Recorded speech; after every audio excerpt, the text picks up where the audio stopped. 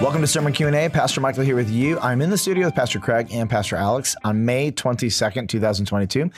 We preached the last sermon of our Jesus Is series. Is Jesus? No, Jesus is the bread of life. So Pastor Alex, my question for you is, so how does communion help me spiritually? Now, I want to be really, really clear because the text has nothing to do with communion whatsoever. It does not. That's correct. Anyway, but we had to address this because so many for almost 2,000 years. You can't read the text without thinking about communion because people have, Yeah.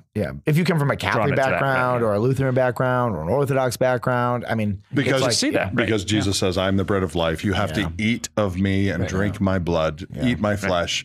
And it's easy to read into it, but nobody that was there at that time understood Jesus thinking of that. Right? So put all that aside. Right. Communion, we want to re-clarify, it is about remembering. Okay, correct. But if it doesn't save me, and if I'm not, I don't know how to say this, eating the body and blood of Jesus in one way or another, what's the point? Why does it matter? Why does it matter? So there are two ways that it helps us. There's the kind of the literal way, and then drawn out from that, there are the implications of the literal way that it helps us. The literal way that it helps us is the way that Jesus says that it helps us. He says, do this in remembrance of ridiculous. Me. Right? Isn't that out of control? Right. So it's a memorial, right? And actually, there are patterns all through Scripture where people are setting up memorials. Like God is setting up memorials for His people, right? And it's also just to tack on there. Yes. For as often as you eat this bread and drink the cup, you proclaim. It's an active proclamation at the same time. That's really helpful. Proclaim the Lord's death until He comes. Which is what memorials do. They proclaim the faithfulness of God. So like Passover, it did two things at the same time. The first thing it did is it helped the Jewish people remember, but Passover itself was a proclamation of God's delivering act of them out of Egypt. It was also a type, shadow, and sign that pointed to something. It wasn't the point. It was always about moving forward. Yeah, absolutely. Apparently we have a lot to say. We have a lot to say about this. Absolutely, yeah. You go, please. You go ahead and answer this. Okay, cool. So we're clear that it's a memorial. I'm glad we figured that out. But then there are implications of kind of this, literally what Jesus says it is, right? So what you memorialize has identity-shaping powers for you. Ooh, drop the mic. So here are some examples of how that works. First of all, like, the more you memorialize this thing, you are going to be more grounded in the good news that the only thing that secures your identity is the blood of Jesus, right? The death of Jesus for your sins is securing to your identity. You are, every time you take communion, presented with an opportunity to examine yourself and repent of sin, right? Which is good. It's a good thing to do, right? Yeah. Maybe transforming. Right. How about that? Yeah. You get an opportunity because we do this when we gather together, right?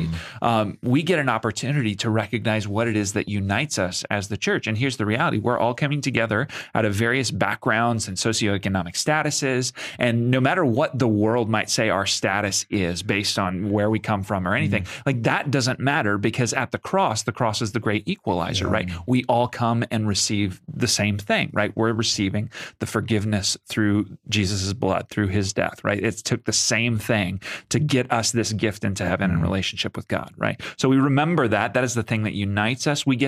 So the word Eucharist, it literally means to be grateful, right? It is we're just practice being grateful over and over again. We have this rhythm of gratefulness to recognize the most significant gift that we've been given. And then finally, we build into ourselves. I love the idea of rhythms. Like we practice rhythms to get ourselves used to operating in certain ways. And communion provides us a rhythm of responding to Jesus's invitation time and time again to remember and memorialize these things. So here's a question for debate, because this, comes up. We talk about different kinds of nourishment, right? So we're not feeding on Jesus's literal blood and body, right? We figured that out. And it's not like kind of in, with, and under, right? It's not the presence of Christ even that we're like feeding on in that moment. It has the meaning that we bring to it. But then there are some other views that says, communion nourishes the soul.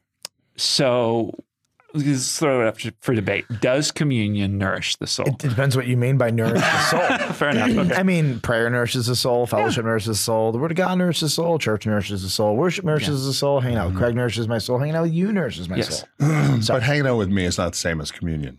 That's true. I think there's... Why? Well, I think when the church gathers and takes communion together, it's almost like, when somebody passes away, you're visited by 100 different people at different times, right?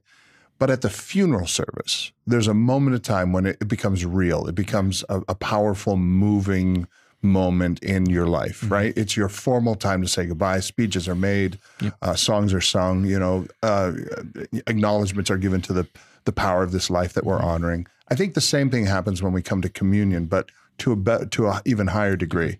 When the church gathers around, that bread and that juice becomes, it doesn't become something different in itself, but it takes on a meaning that wasn't there when it was in the Welch's bottle and sitting in a box. Yeah. Right now, when you take it, the church is bringing a meaning to it in a formal way, where we are acknowledging this is a moment for us together to remember what it took for us to have salvation. I think the more you do that, I think it does nourish your soul. So let me agree with you, but it's going to feel like I'm disagreeing. Okay. I'm not, though. I am agreeing with you. Okay. So you talked about how when, like the juice and the bread, it was just juice and bread. It was Welch's and a loaf of sourdough. And now all of a sudden it has like this particular meaning. And I would actually contend, in agreement with you, by the way, that's the same with prayer. They're just words. Yeah. But then when you put them together in a certain context, they take on deeper meaning. The word of God. Like, all these words are just words until you actually understand they come together with a purpose that is revealed by God, right? It's from him. But this comes back to a scripture that I want to draw you to. So they devoted themselves, Acts 2:42, to the apostles' teaching. That's the word of God. And to the fellowship, to the breaking of bread, and to prayers, okay? So, and we've talked about the breaking of bread is a love feast, and also in the middle of that feast, they would take a moment and they would remember, right? Yeah, these are things that, but I don't think that passage is talking about communion. Oh, I don't. I think it's I think that's fellowshipping together. They ate together, right? Right, but in the process of their love feast, that's when they would actually stop and they would celebrate like a communion as they met together. So it's primarily about the meal, perhaps. Yeah, right. Yeah. But they're breaking bread. They're breaking bread. Yes. And in their gathering, they would stop and do communion as a part of their meal. Perhaps. Okay. I'm 99.8% sure. That's right. Perhaps. Okay, good. I appreciate 99.8. That's high. You're telling me there's a high probability. High probability. But my point is that we think about communion as a ordinance or sacrament, right?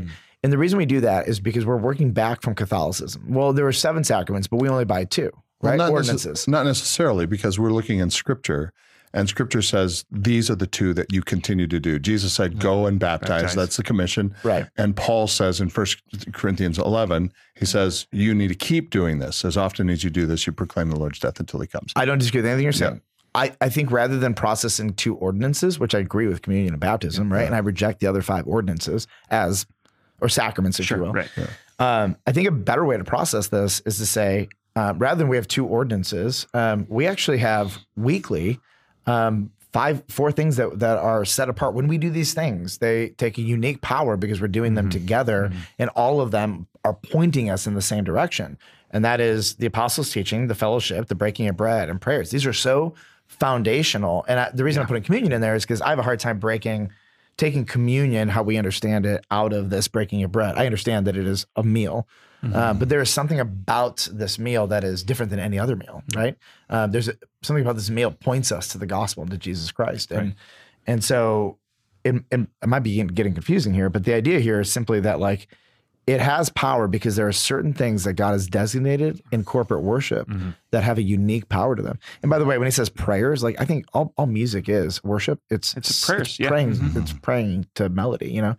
Right. All of these things have a unique power when we do them together.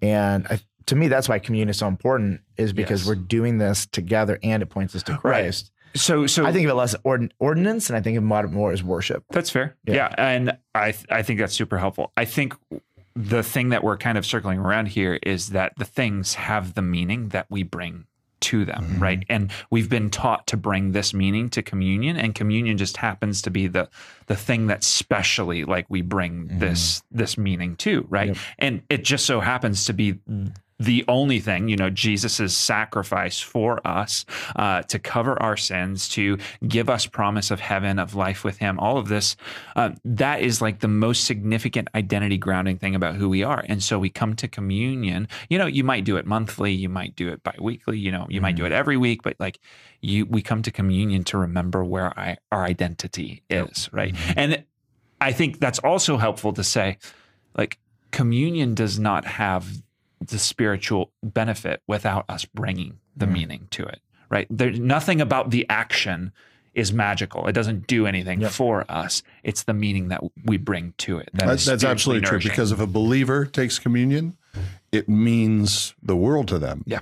If an unbeliever takes communion, it doesn't mean anything. Yeah. So it's the meaning that we bring to the table. I think if the Spirit of God is inside of you and you understand its purpose, it will have an unbelievable meaning. Yeah, absolutely.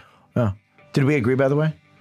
99.8%. I love it. There we go. I love it. Thank you. All right. Well, I appreciate you guys a ton. This is fun dialoguing over all this stuff. We have plenty more questions on communion and a million other subjects on Sermon Q&A.